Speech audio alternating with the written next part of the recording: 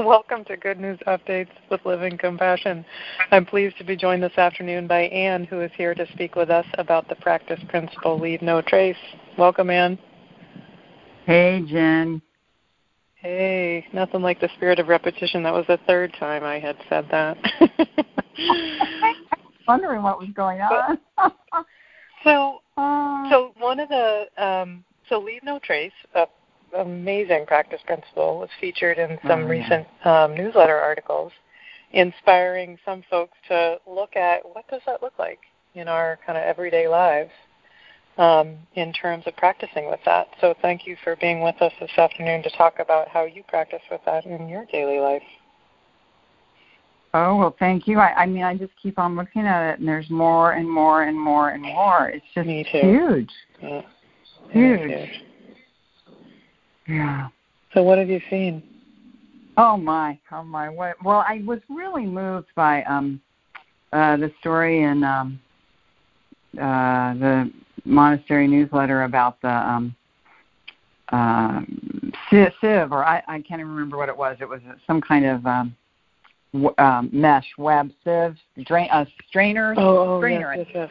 Uh-huh. Yeah. Yeah, like a net to get debris out of things. Yeah. It was kind of broken, and it was like, well, we'll just throw this away. And then the guidance came back, well, look to see if you can repair it. And I just thought, that just really hit me, because I was just looking to see how we live in such a throwaway society, and to a long time ago, I have gotten the thing of, if there's a bug, you take it outside, you don't smash it.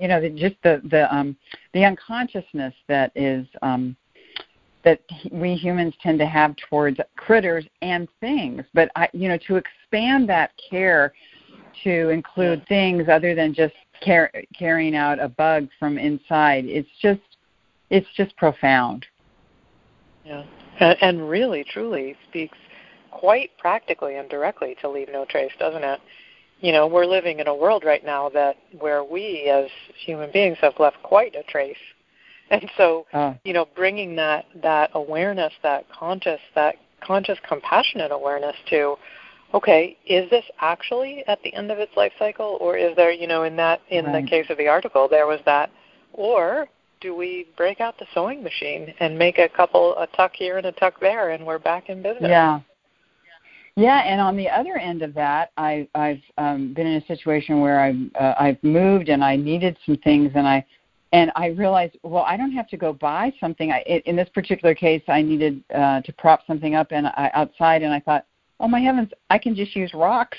There's rocks all over the place. But there's of course a thing made that you can go buy to do that, and it was like, wow. How much of how things can be simple, and you can use what's available. I can use what's available. So there's both sides, taking care of something before it's at the end of its life, and do I really need to get another thing? Yeah. And is there something in the environment that works beautifully and perfectly for that? And in that process, the content is taken care of, and I project everything else is taken care of, right? We're so well cared for in that process, because our attention is on conscious compassion awareness. The things around us are taken care of. Yeah. Yeah, and then there was the other article about, not leaving a trace in terms of personality, in terms of ego, which, that's why I say it's huge, because there's just so much to look at. And I was in this situation the other day where someone snapped at me very uncharacteristically, and I was able to just watch my reaction internally, and I just stood there and breathed. And it was a phenomenal experience, because, of course, internally there's a snap back, and I didn't have to participate in that. And it was so monumental. It is so monumental. Wow. And that being another, as you say, Leave No Trace is so wide, so broad in terms of what it applies to. And in this case, someone snaps at you, you feel that internal snap back, but it's available to you, metaphorically, not to leave that ego trace, but instead to just simply breathe and stay here in the present. Yeah, and I feel like I'm jumping around because that in and of itself, I mean, I feel like we could talk about that for an hour. Oh, exactly. Yeah. But the other thing that I had a memory come up as I was looking at this, where when I was a little girl, I used to love to bake. And I remember feeling really sorry for the flour that got spilt on the floor or didn't get used, or what, or you're scraping out the bowl, and I think, wow, it made it all the way here, and then it didn't get to, and, in my mind, it was my little girl mind, fulfill its purpose, to become whatever it was going to become in the baking. And I realized that it's kind of back to that mending of that sieve of, it's not that I want to get everything out of the bowl because I want it. It's like I want to respect all the ingredients and what it took for all of those ingredients to get here, and really care for them and value, in a weird sort of way, or maybe not weird, value their contribution. Yeah, completely. It's funny. I remember very similar things, and it's one of those things where, it's so, quote, natural, right? Which is why it would be why kids would think that way, to care for everything around us. And as you say, then there's that sort of, it gets taken over, like, okay, I want to get as much as I can get out of the bowl, and but that's the original impulse, is one of deep care and wanting to respect and take care of each of those ingredients. Yes, it's almost like as a child I saw that flower as a living thing. And what a beautiful way to relate to and we lose that as we get conditioned, and then it's well, I'm the only one who matters, or humans. Well, even from a conditioned perspective, other humans don't matter, because if you snap at me, I'm going to snap back at you. But to have that level of care for everything is just profound. It is profound. To have that level of care for everything is so profound. And as you were saying that, Anne, it's just so clear, isn't it, that when we're leaving no trace, it really is no trace of ego. And with that no trace of ego, everything matters. It's not a matter of, am I going to snap at you, or are you going to snap at me, but everything matters. So everything is treated with that reverence. Everything is the Buddha, which was where the article came from. Yeah. Yeah, well, and when you said that, everything is treated with reverence, and then we get to experience ourselves being treated with reverence, because that's the space, that's the attitude of mind we're in. Yes, exactly. That we're the recipients of that process that we're practicing. Yeah. It's just, and it just feels like the opportunity is to continue to expand that. Well, what else can I bring? What else can I embrace in reverence? Yes. What else can I embrace in reverence? Where else is a trace being left that I'm not even realizing? Right? It's just as you say, it's one of those things where when there's an invitation to look at something, and we just keep looking, we see more and more and more and more. It gets bigger and bigger and bigger, and the freedom gets bigger and bigger with that, because the more presence there is, the less room there is for ego to be unconsciously kind of in control of places in our lives that we didn't see it. Yes, there's less opportunity for ego to be in control in unconscious places. And as you were saying that, Jen, I was thinking of how, as we expand our awareness, we there's a caring for the environment. Like how am what I'm doing impacting the environment, and how can I modify my actions in a way to live more in harmony with my surroundings? Yeah, a la your example of needing to prop up something in the yard, and then realizing, well, let me just look around. What's available to me right here in front of me? Yeah. Yes. Oh my! Never a dull moment. Never a dull moment. No. Yeah. Exactly. Well, thanks, Anne, for being with us this afternoon to talk about your experience and exploration. Oh, thank you. It's been really fun to look since I was invited. There's so much to see, and I will continue looking. Thank you so much. Oh, very good. All right. Thanks, Anne. Bye-bye. Go happy. Bye-bye. Go happy. And Michael, we'll turn the show over to you. Wonderful. Thank you, Jen, and thank you, Anne. Good afternoon, and welcome to Open Air with Sherry Huber. Good afternoon, Sherry. Michael, are you there? Yes, I am, and there you are. Oh, Wonderful. good. I was afraid I was muted and I couldn't get back to the screen, and oh my. But there you are. Wow. Sounds like a nightmare. Like you always are. You're right there. Doing my best. Each of us doing our best, huh? Yeah. Well, wasn't that just a marvelous conversation? Yes. Fabulous. You know, as I was listening, I thought, you know, to most of the world, now this is a projection, okay, and so I'll own it as a projection, but, you know, we both spend a lot of time around people, right? And I would say that for an awful lot of people, those two women would have sounded like complete lunatics. Right? That you're concerned about the flower, that it didn't get to fulfill its purpose in becoming the baked good, or that sort of thing. You know, that sounds lunatic, right? And it answers the deep longing that, once again, I'm projecting, most human beings have to be loved.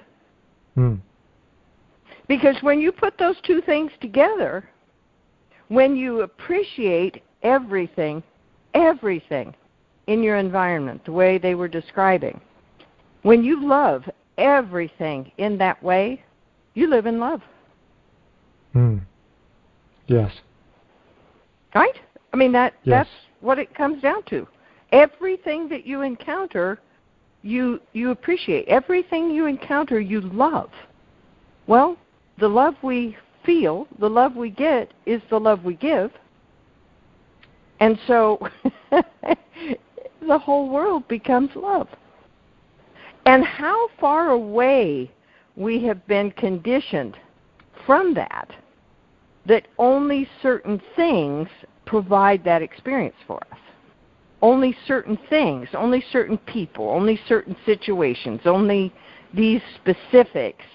And I have to have those specifics. And if I do, then I feel the way I want to feel, and I have the love I want to have. But otherwise, I don't. I have to live without.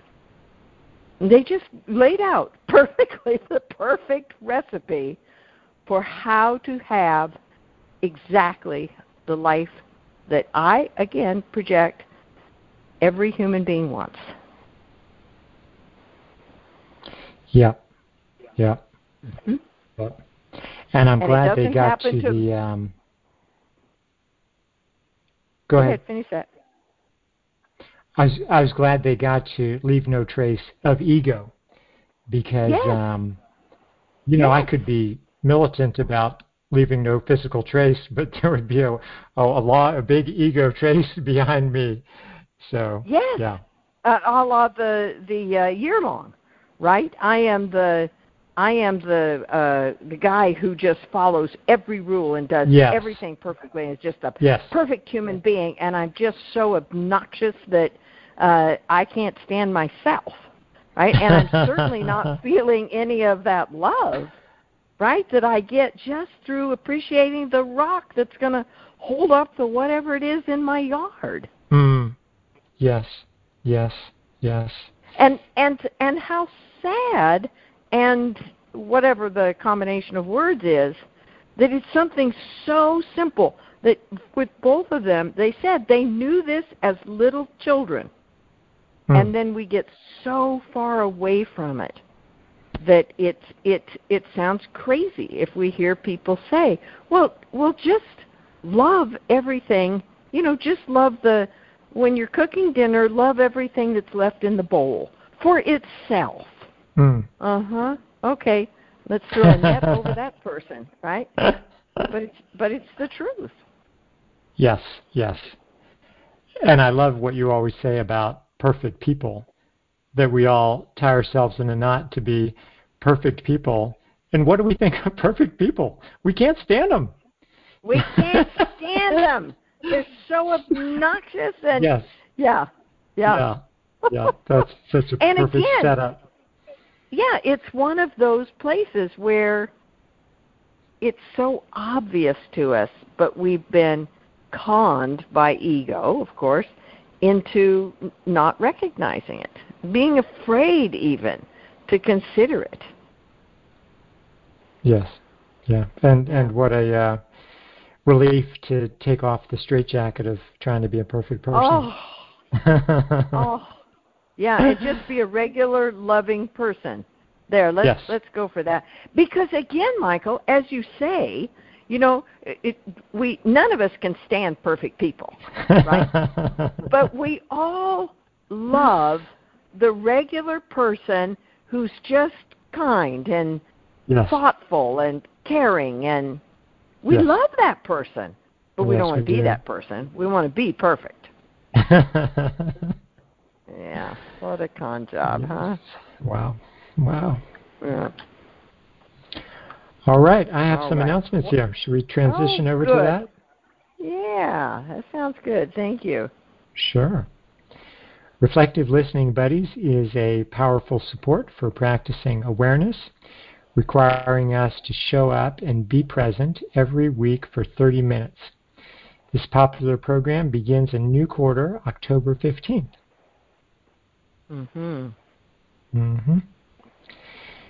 Conditioned mind works overtime to stop us from keeping commitments, no matter how big or small they are. The Keeping Commitments Buddy program, starting October 15th, pairs participants with a buddy for accountability and support in practicing with our commitments. And for these simple and so marvelously supportive, both of them. Yes. It's hard. I mean, I know you've been doing these for, practically since they both started, right? Yes. It's just, if you tried to explain to somebody what a difference something that small and that simple could make, they'd think, well, that just doesn't seem possible. But it is. Yes, it is, and it does make that difference. Yes. Yeah. Yes, and for these and other opportunities, visit livingcompassion.org. And a few reminders, if you'd like to talk with Sherry today, you can press *6 and then 1 to make guest show and get in the queue. And a conversation on one topic in about 5 minutes would be fabulous. And we have those people here now, Sherry. Shall we get started? Let's go. Yeah, thank you. First caller, you are now live on the air, and would you please introduce yourself? Hey, Sherry and Michael. This is Sherry in San Francisco. Hi. Hi, Sherry. Hey, Sherry. What's going on? Oh, my gosh. I am in love with that flower in the bowl. I was not that person who noticed that before, but now it is just so beautiful. Now, Sherry, are you saying when you were a little kid you didn't notice it, but as you have been a grown-up and practiced awareness, that level of sensitivity to things has grown in you? Yes and no. So yes, to the extent of I don't want to waste the flower.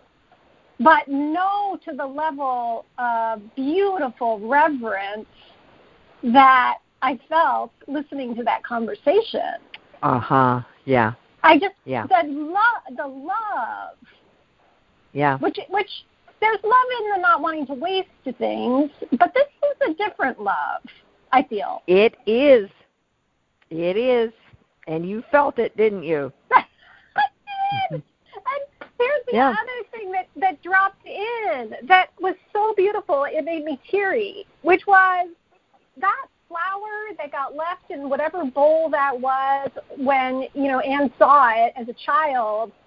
look at the purpose it serves today. It had wow. a whole different purpose, right? Like, we think we know, yeah. but we don't know what the purpose of anything is. Wow, that is a stunning connection.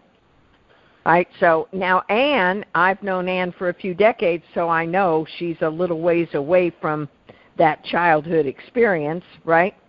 And yet, all this time later, that flower, those whatever those were that moved her in that way, are still affecting her today, and have now affected all of us. Have given all of us that gift. Thank you for that. That's gorgeous. Oh my gosh, it wasn't me, as you well know. It just fell into my head, like, just, like a beautiful gift. It falls into our head and then falls out of our mouths, and there we are. But man, it's just, I feel like it's like, this is our practice over and over again, right? Suddenly you're like, what? There's a door right there? What's behind that door, right? And it's like this huge, vast country behind that door. And I feel like that flower is that for me today. Yeah. Yeah.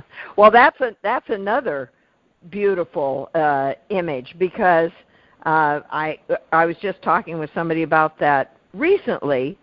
One of the things that I struggle with in practice, in working with people, is the grip that ego has on people, that when you see something new, it's a mistake, right? So you see a place that you've been insensitive, or you see how you were egocentric in some situation, or you realize that you were unconscious, and it's immediately framed as a mistake. You've done something wrong. This is proof that you're not a good spiritual student, right? And the near impossibility of you can't, because we see things when we see them, but to just say over and over, no, that is what awareness practice is. That is, you're supposed to be seeing things you've never seen before. So that image that you just put for us, there's a door. Now, I projected when you said that what you were indicating is that door has always been there. I've just never seen it. Now I see it. Oh, well, what's behind that door? And then you open the door, and there's an entire world. There's this vast country to explore behind that door.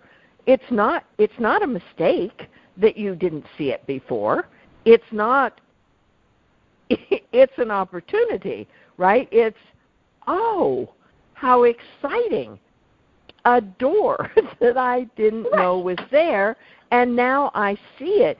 And when we look at life as that kind of gift, which we're all experiencing this evening, I project, then life, again, is just full of gratitude and love, because there's always something new to see. Yes, right? Like, and believe me, conditioning did try to drag me down into some, what's wrong with you? But I was too delighted, frankly, to, I couldn't even, there was no room for it, because I was just, right, I was so delighted. And, and it's just, it's the same, I guess it's just the same thing, like, just everything is in that flower in the bowl for me right now, because it's like, that wasn't a mistake, right? That little bit of flour that clung to the bowl however many years ago, like, it had such a big, beautiful purpose. And I think of all the things in my life that get labeled, right? That's a mistake, I didn't see that. That's a mistake, I said that. That's a mistake, I did that. We don't know. Oh, and it never is. It just never is a mistake. I mean, it's not possible, right? Which is what you're articulating, right? Because then I see something. There's a door.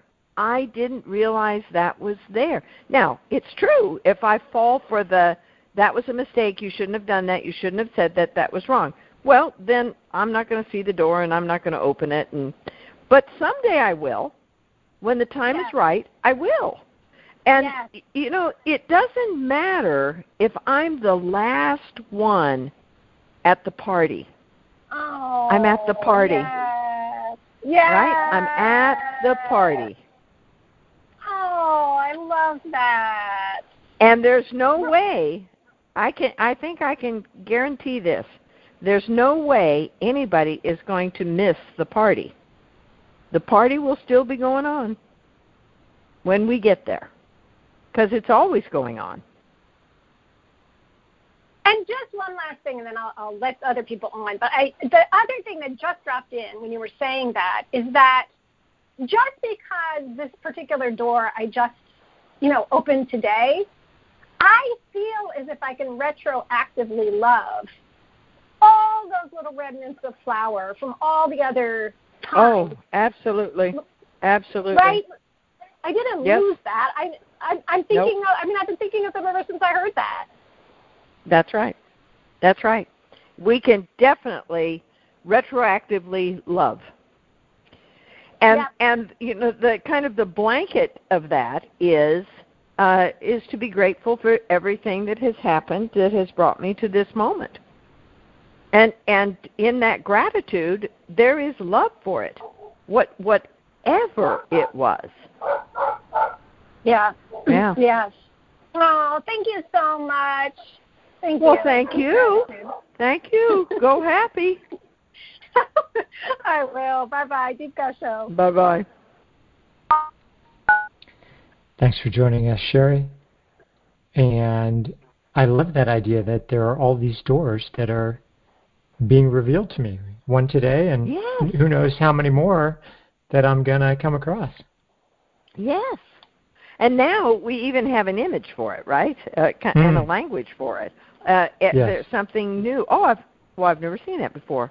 And to realize, that's a door just opened.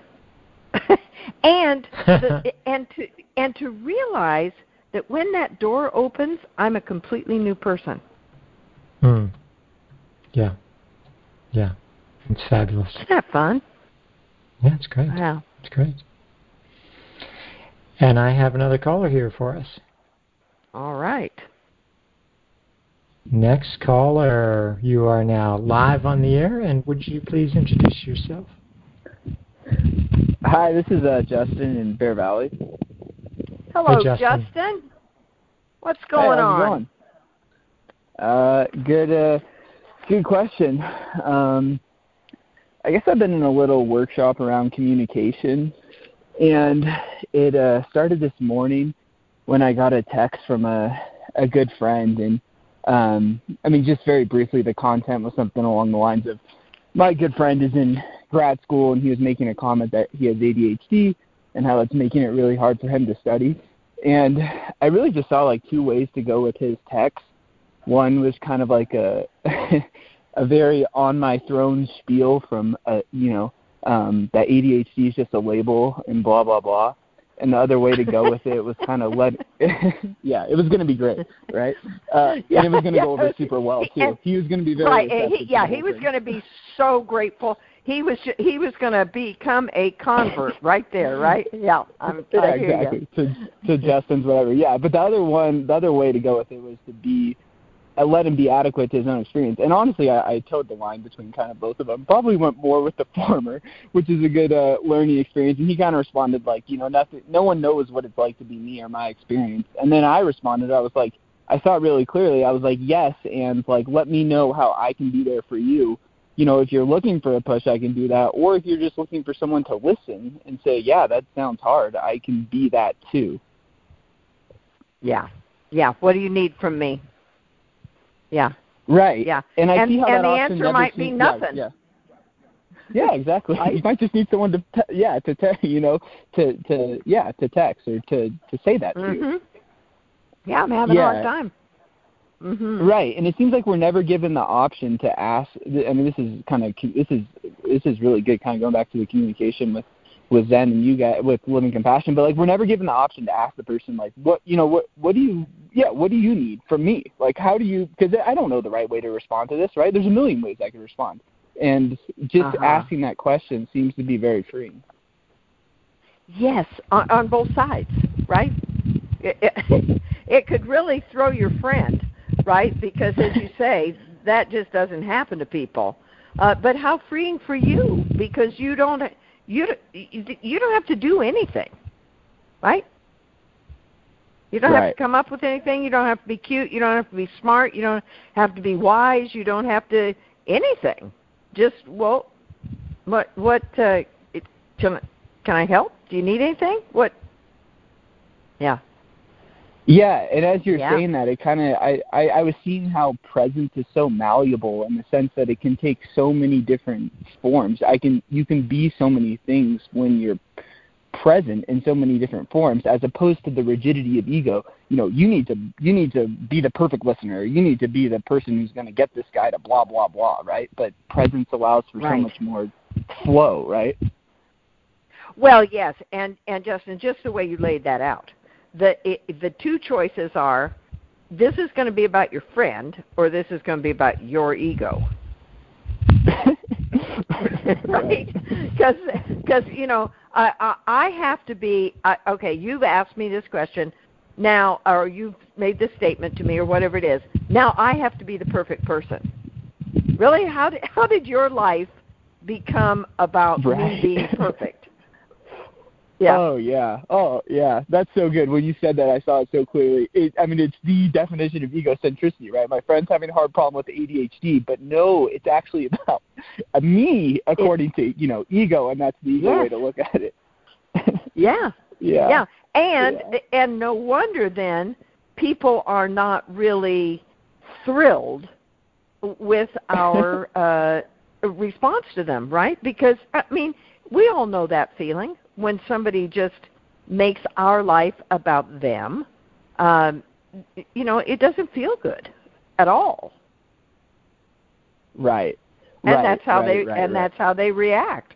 That's how they react. And then, of course, if I'm completely ego-identified, then I don't understand why I've given you this great direction for your life, and you're acting like a snot, and so maybe really we shouldn't be friends anymore, because you've just got too much going on. Right. Yeah, and we miss the whole thing. And one last thing is, like, how boring is it to listen to our ego talk? Like, why not take on why not listen and be curious to your friend? That is so much more interesting what's going on with him, because I don't know what's going on with him. Let's listen to that as opposed to this same old boring ego story. Like, you can recite this verbatim. Like, why would we want to listen to that? Why would I want to listen to that? Yes. Yeah, and that is a really good point, because you don't have ADHD and you're not in graduate school right now, right? And so that would be a really interesting conversation to have, as you point out, compared to the one that we have all the time. Yeah. Well, okay, great. A lot of chances to practice with communication. It's an ongoing good one. So reflective listening. It really is, isn't it? I heard Michael's pitch. Yeah, a good one to sign up for. So I'm there. Yeah. We can't have too much practice with that, can we? It's just we really can't. We just can't. Yeah. No. All right. Well, thank you, Justin. Right. Yeah, thank you guys. Thanks, Michael. Thanks, Sherry. Okay. You're welcome. Thanks for joining us, Justin. Sherry, I love all of that communication stuff and the communication book and the issues that come up around it. It feels like, for me, when I communicate, it's like a barometer of where I am. Yes. Whether I'm identified or more centered. Oh, what a really great point. You can listen to yourself.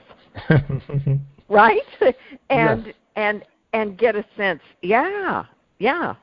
which again we're not supposed to do. Right? We're not actually technically supposed to be listening to ourselves. Yes. We're supposed to be listening to a conversation with ego about the communication. True? Yes. Yes. Yes. So true. Mm-hmm. So true. Yeah, but when you listen to yourself, then as if you're listening to somebody else, which, it does take quite a bit of presence, right? So you and I are in a conversation, and you're listening to me. You're aware of what's going on inside your head. Mm-hmm. You're listening to what you're saying. Mm-hmm. You're aware of my reaction to what you're saying. Your reaction to my reaction. How you're being influenced and affected by that conversation in your head. I mean, there's a lot going on. There is a lot going on. And actually what dropped in as you were talking to Justin, for communication is to talk about myself and don't blame. And with those two things, I can avoid a lot of potholes. Probably not all of them, but it's fascinating. Yeah, own your own experience. Yes, yes, yes. Yeah, and don't blame other people for your experience. Yeah, those are two good mottos to live by, right? Yes, yeah. Yes. My experience is my experience. My life is not anybody's fault. Yes. And there we go. And it's not my fault. Right. There is no fault. Yeah. Wow. Mm-hmm. I don't think we'd go far in politics with. Oh no! I don't. No.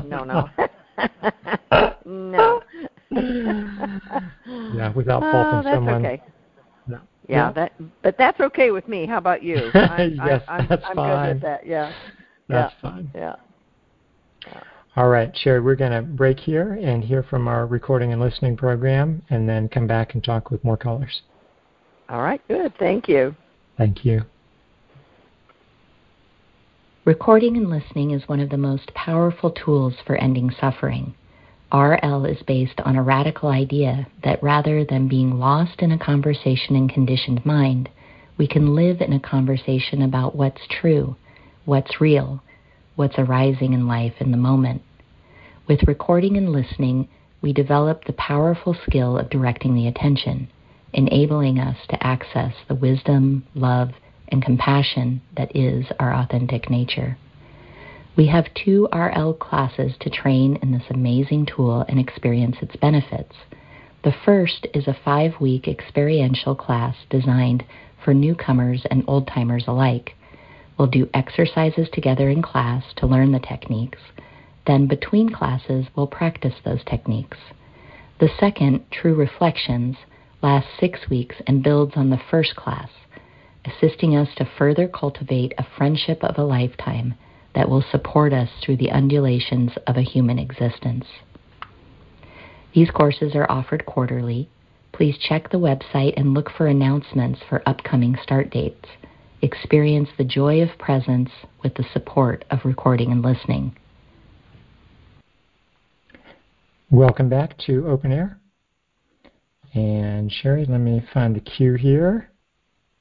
All right. Okay, there's the cue. All right, here we go. Next caller, you are now live on the air, and would you please introduce yourself? Hi, it's Jill in Philadelphia. Hi, Hey, Jill. Hey there.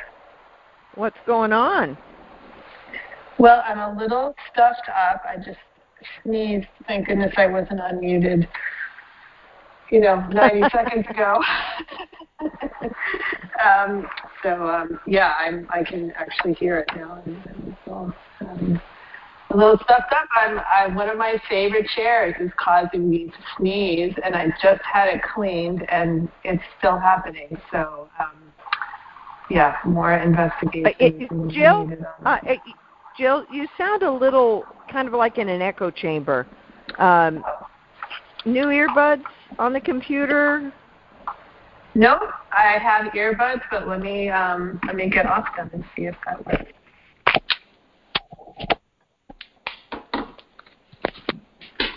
Okay, how's this? Oh, perfect. Perfect. Now, was it a chair that caused you to sneeze? Well, it's the funniest thing. When I sit in this chair, my favorite chair, I just have a sneezing attack. And so I had it cleaned, and it was great for 2 days, and now I just sat in it, and we're back to square one.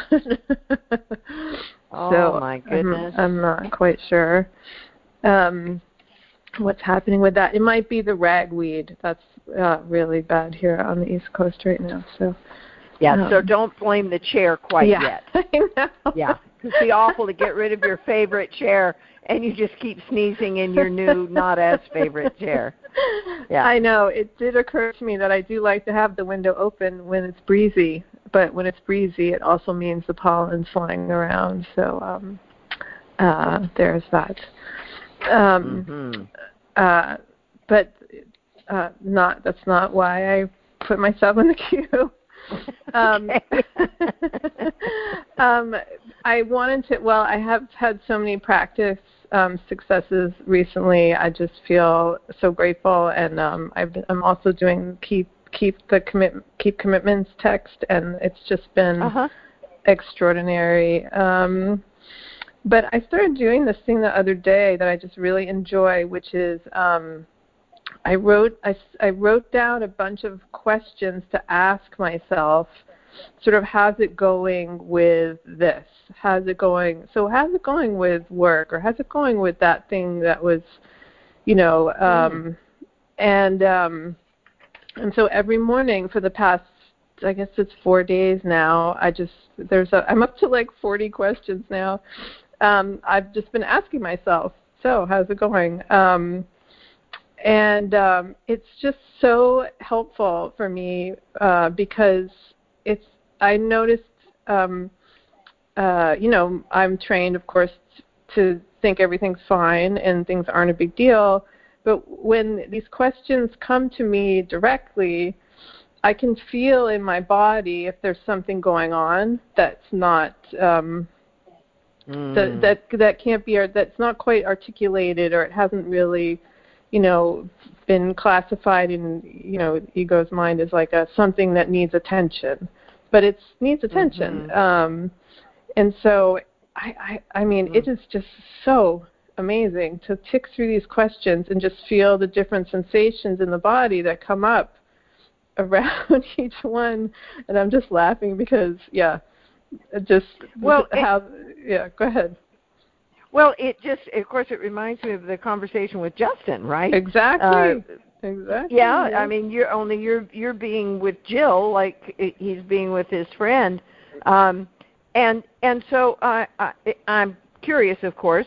So you ask a question, and there's nothing, right? It seems like, and that I guess that's then sort of a signal that, well, I guess everything is fine with that. But then something gets triggered, and you realize that even if you'd been thinking about it, you probably wouldn't have been aware of that. But the direct question, and then you're looking, right? There's the question, and you're looking for the answer. And so you feel that, whatever that is, and then what? What happens next? Well, what is so interesting is that so far, what's been happening is I go through the questions. I have a recording. I'm doing this on the recorder, so I answer on the recorder, and then I listen to the recording, and then I just do, and that's kind of the end of it. Later on in the day, so it's like a two-handed.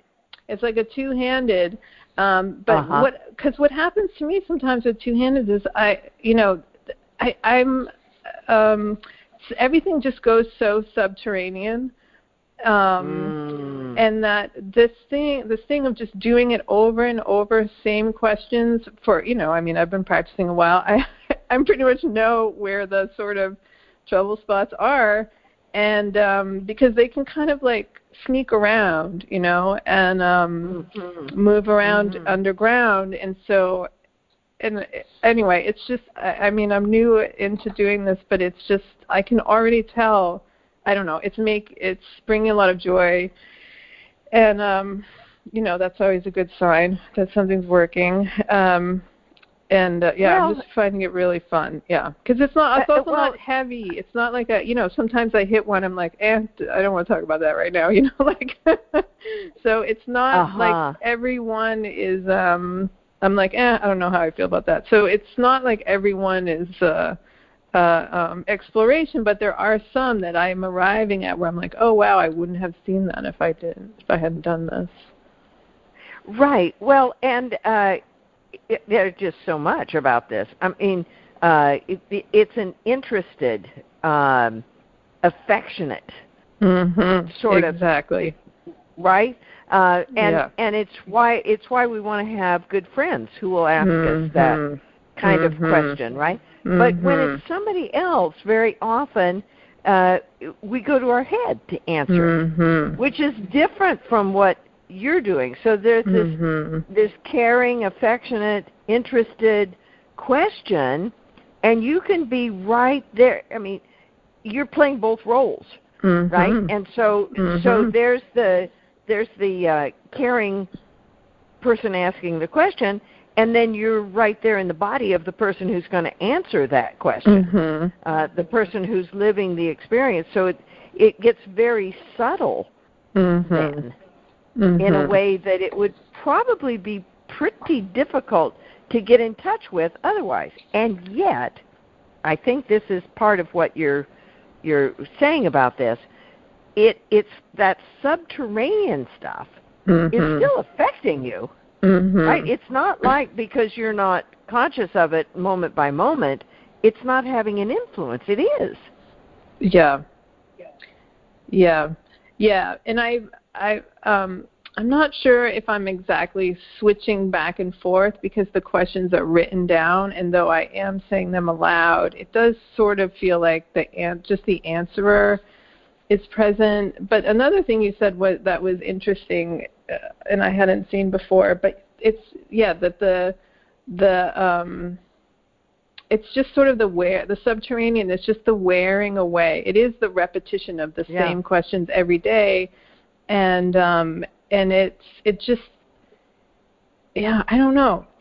There's something about it that's bringing it up to the surface. It's bringing it up to the surface because the first day maybe nothing. And I remember what I was going to say is that sometimes when I do two-handed, it feels like somebody has to say something about this because the question is being asked or it's the issue, or, you know, it seems like that the person who experiences the difficulty with it, I can't find her. She's just not there right now. And so ego can come in and start like going on about whatever. But for some reason with these questions, I can hear the variety of relationship that that I have with all of these things, and it can just sort of I don't know, just bring to the surface the ones that are making me suffer, basically, right now, underground. Right now. Now. Exactly. Yeah. And because it points to conditioning's ability to move around. Exactly. Right? So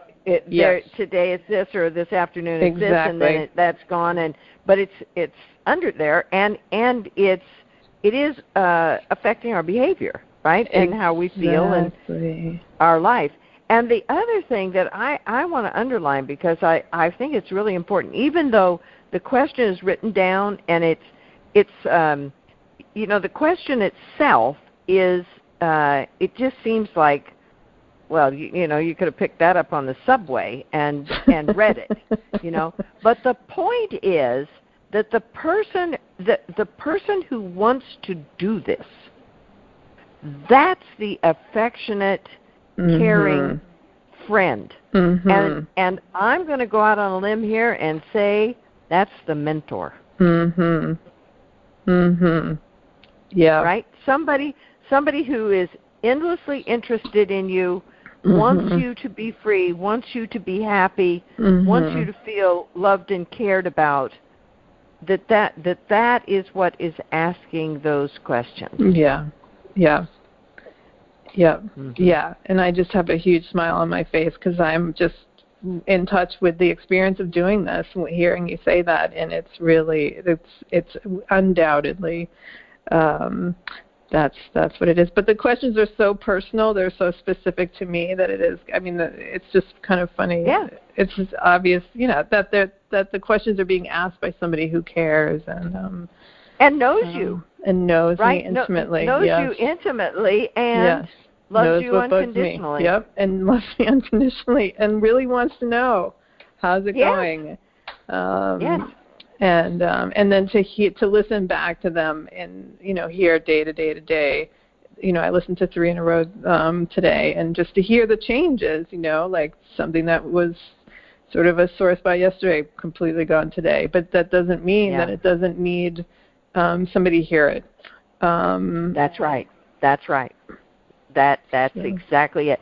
And again, this whole process points to how powerful recording and listening is. Yes. Because we always say, it's the person who wants to talk with you at 3 a.m. when you can't sleep, and it's the realization that we are never alone, that unconditional love is always available to us. All we have to do is turn our attention to it. And that's what you're doing with this throughout the day, not just at 3 a.m. when you can't sleep, but all day long, every day. Yeah. Somebody it has access, feels embraced in that unconditional love. Yeah. Wonderful. It's what awareness practice is all about. It's what ending suffering is all about. Yes, that's what I'm like. Yeah, it's just ringing all those bells of like, oh wow, this is it. Like that there's a person who's being heard, that who's having these lived experiences, that that someone is there with her, and it's really been remarkable. So I'm so glad I get a chance to share this new little thing I'm trying out here. Me too. It's wonderful. And I bet there are other people out there who are going to start doing this, which is great. Right? Hopefully it'll become a whole deal. We'll call it the Jill. The Jill. Now do the Jill. I'm doing the Jill.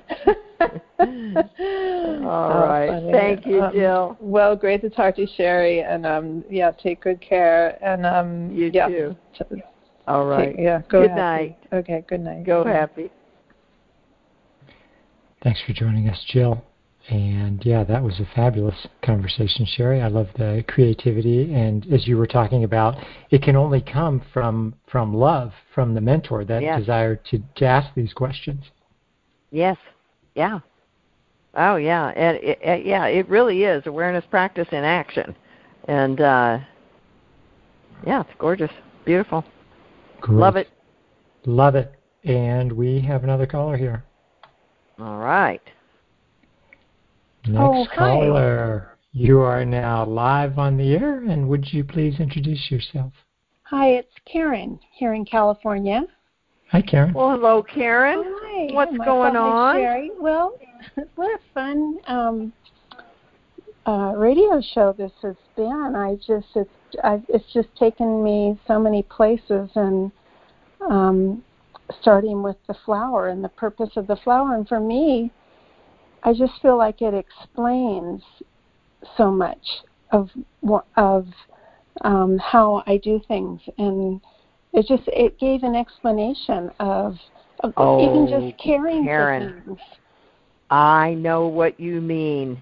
Right. Yeah. It's that place of I know that experience. I never thought about it quite like that. No. Right? Yeah. Exactly. Yeah. And and it just, I don't know, it just opened up a lot of new places, and I really want to listen back to all that. That was just beautiful. All the places that Anne and you and Sherry went, and it was just beautiful. Everything's been, of course, I've been seeing things in everything, and what I was going to talk about for myself is that a place that I've been practicing, and somebody said something. It might have been last week or a couple weeks ago. I don't remember, but I just remember about practicing being with discomfort, and I don't. I mean, it could be physical, but that's not what I'm talking about right now. But just being with discomfort, and for me, the Commitment Buddies program brings up a lot of that. And for ego, I think. I'm sure it's ego that's uncomfortable. And it gave me Karen? Yeah. Karen, can you say a little about that? Yeah, it's let's see.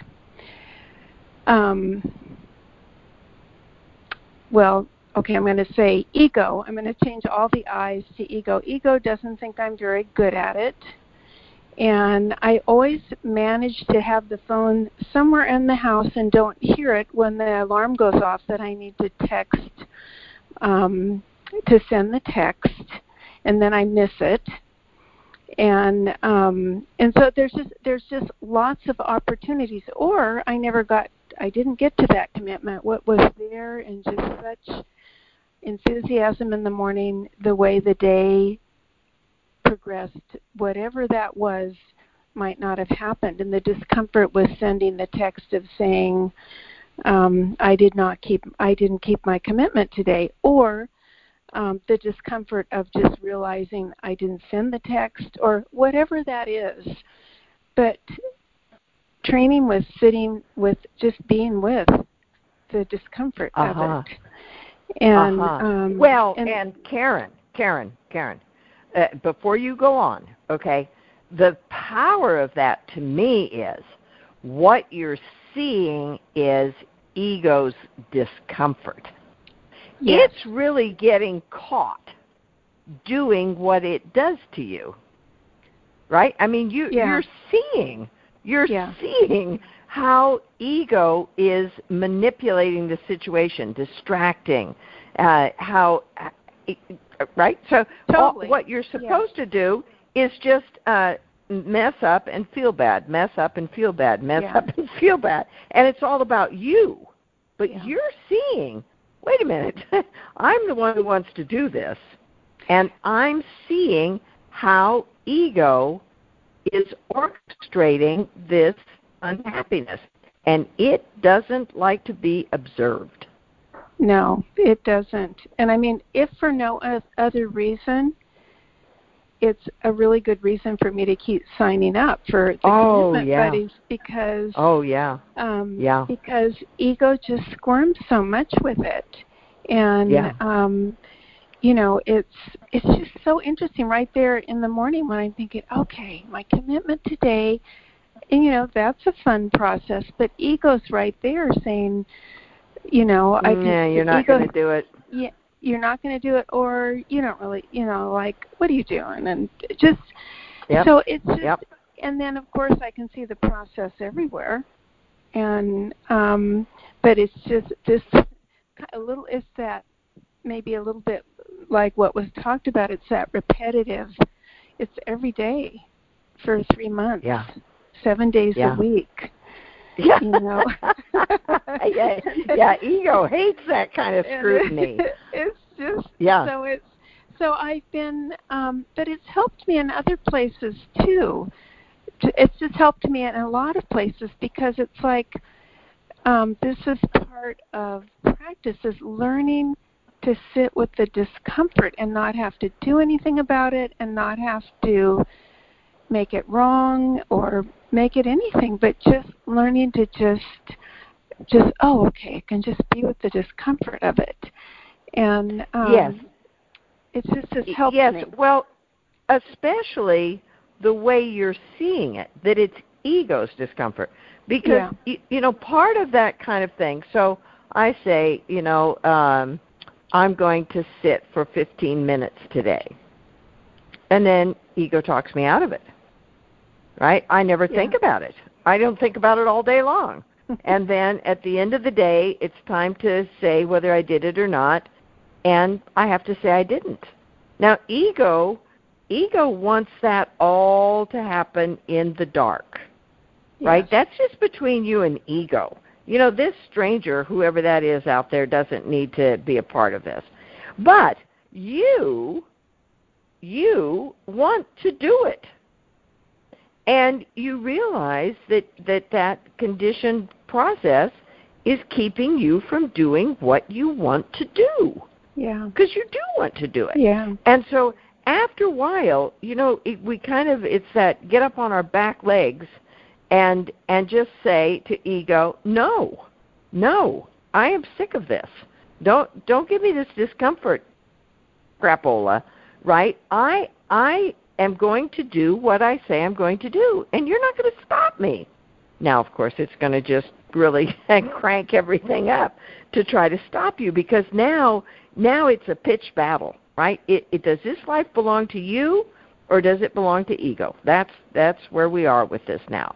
And it doesn't matter if it takes 3 months, 6 months, 9 months, a year, whatever. Sooner or later, you're going to win and it's going to lose. Because that's just how it is. If you stay with it, you can't possibly lose. It will. Yeah. Right? And then you'll wake up in the morning and say, I'm going to sit for 15 minutes today, and you will sit for 15 minutes. And if you don't, it will be because something extraordinary happened, and you'll just go, well, yeah, of course I didn't sit today. My gosh. I mean, where we live, I had to evacuate. So yeah, I didn't sit today. And there's no conversation, no hard feelings, no anything. Right. Yeah. Yeah, there's just no charge around it. That's exactly right. Because you trust yourself. You know that you have gone through every step that was required, so that when you say you're going to do something, you're going to do it, and ego is not going to mess with you. Well, that is what I'm working on, and that's it. And I'm letting ego squirm. I mean, it's time for ego to squirm, and because it just wants to put the kibosh on everything. And that's it. So anyway, and in fact, you can learn to enjoy. You can learn to enjoy it squirming. Yeah. Go ahead. Be uncomfortable. Yeah. Be uncomfortable, ego. In fact, get so miserable that you decide to move out. That's okay. Yeah. Yeah. I'll help you pack. Yeah. Yeah. Mm-hmm. And it could even just, it could be, it's things, lots of things not related to commitment buddies. It's just that, it was just that whenever that was talked about in practice, and I don't remember what the context was, but that's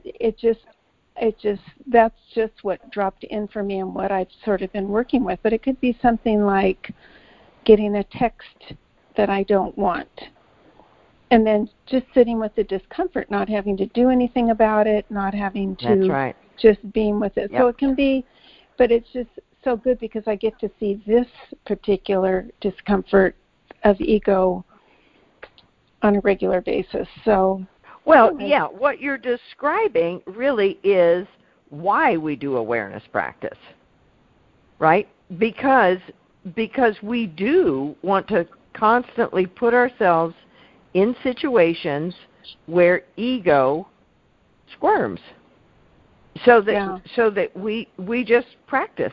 We just, okay, all right, there's discomfort. Am I going to die of it? Odds are good I won't.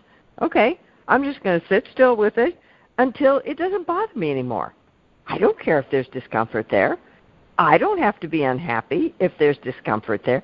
We had a wonderful conversation, I'm sure you were there for it this morning, the physical pain and that realization that I can simultaneously be in physical pain and be perfectly happy. Yes.